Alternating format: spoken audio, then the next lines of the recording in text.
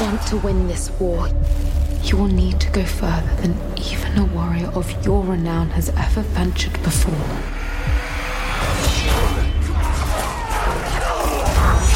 Hi everyone, Vegas film critic Jeffrey K. Howard here to review Underworld Blood Wars, the first review of mine for 2017. This is starting my 21st year as a professional film critic, and we're starting with Underworld Blood Wars. Now, I love the Underworld series. I really do. I have the Blu-ray box set somewhere over there, and I really admire them. I really do. I love fantasy horror. I really do. I'm not a Twilight fan, but I am an Underworld fan.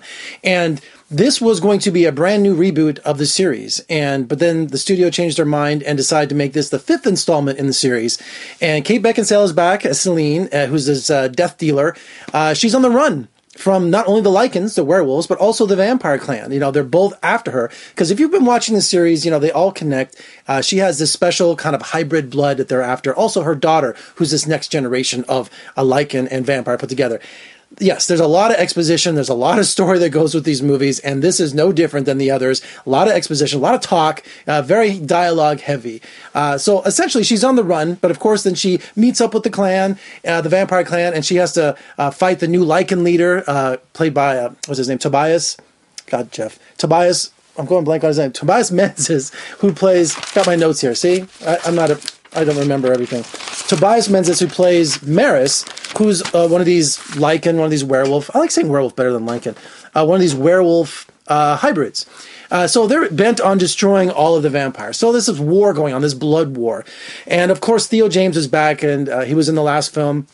He's also helping Kate Beckinsale, helping Selene travel to the north where they find the Nordic vampires. There's a lot going on in this movie, and it's only an hour and a half. So a lot happens in this movie.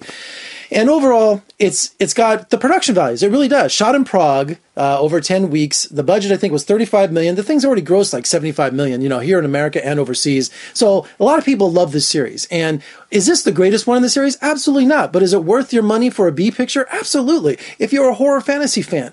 And I love the CGI in it. A lot of people were like complaining. I've been reading some other reviews on Rotten Tomatoes. It's like 22%. I'm not that hard on it. I'm really not, because I'm a fan of it.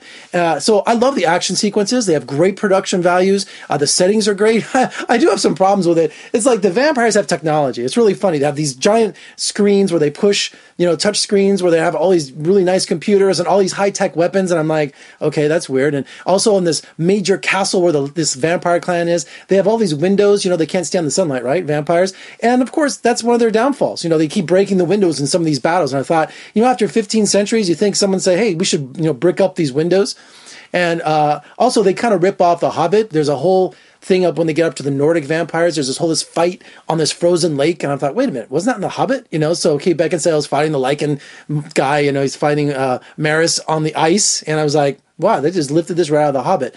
But you know what? Not to be too critical, it is what it is. It's Underworld Blood Wars. And I just had a good time with it. I really did. I went and paid for it. That's right. They didn't screen it for critics. They would never screen a movie like this for critics. So I haven't paid my $7 this afternoon, and took a friend with me, and we had a good time. Really did.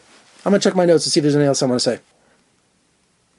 Sirmia, played by Laura Pulver. There's two baddies in this. You have Tobias playing Maris, who's the Lycan kind of leader, the new leader. Then you also have a vampire that's power hungry, and she wants to take over the clan, and she also wants to meet up with the Lycans and have some sort of truce or something like that.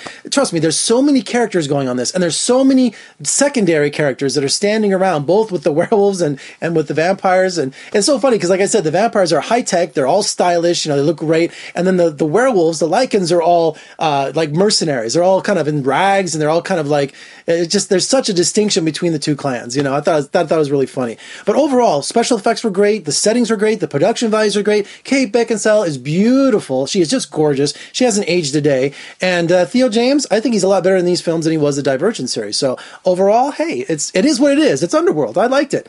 So go see it.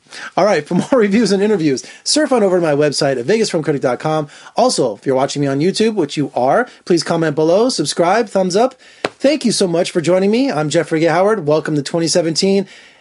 I'll see you next time. I gotta go watch the Golden Globes.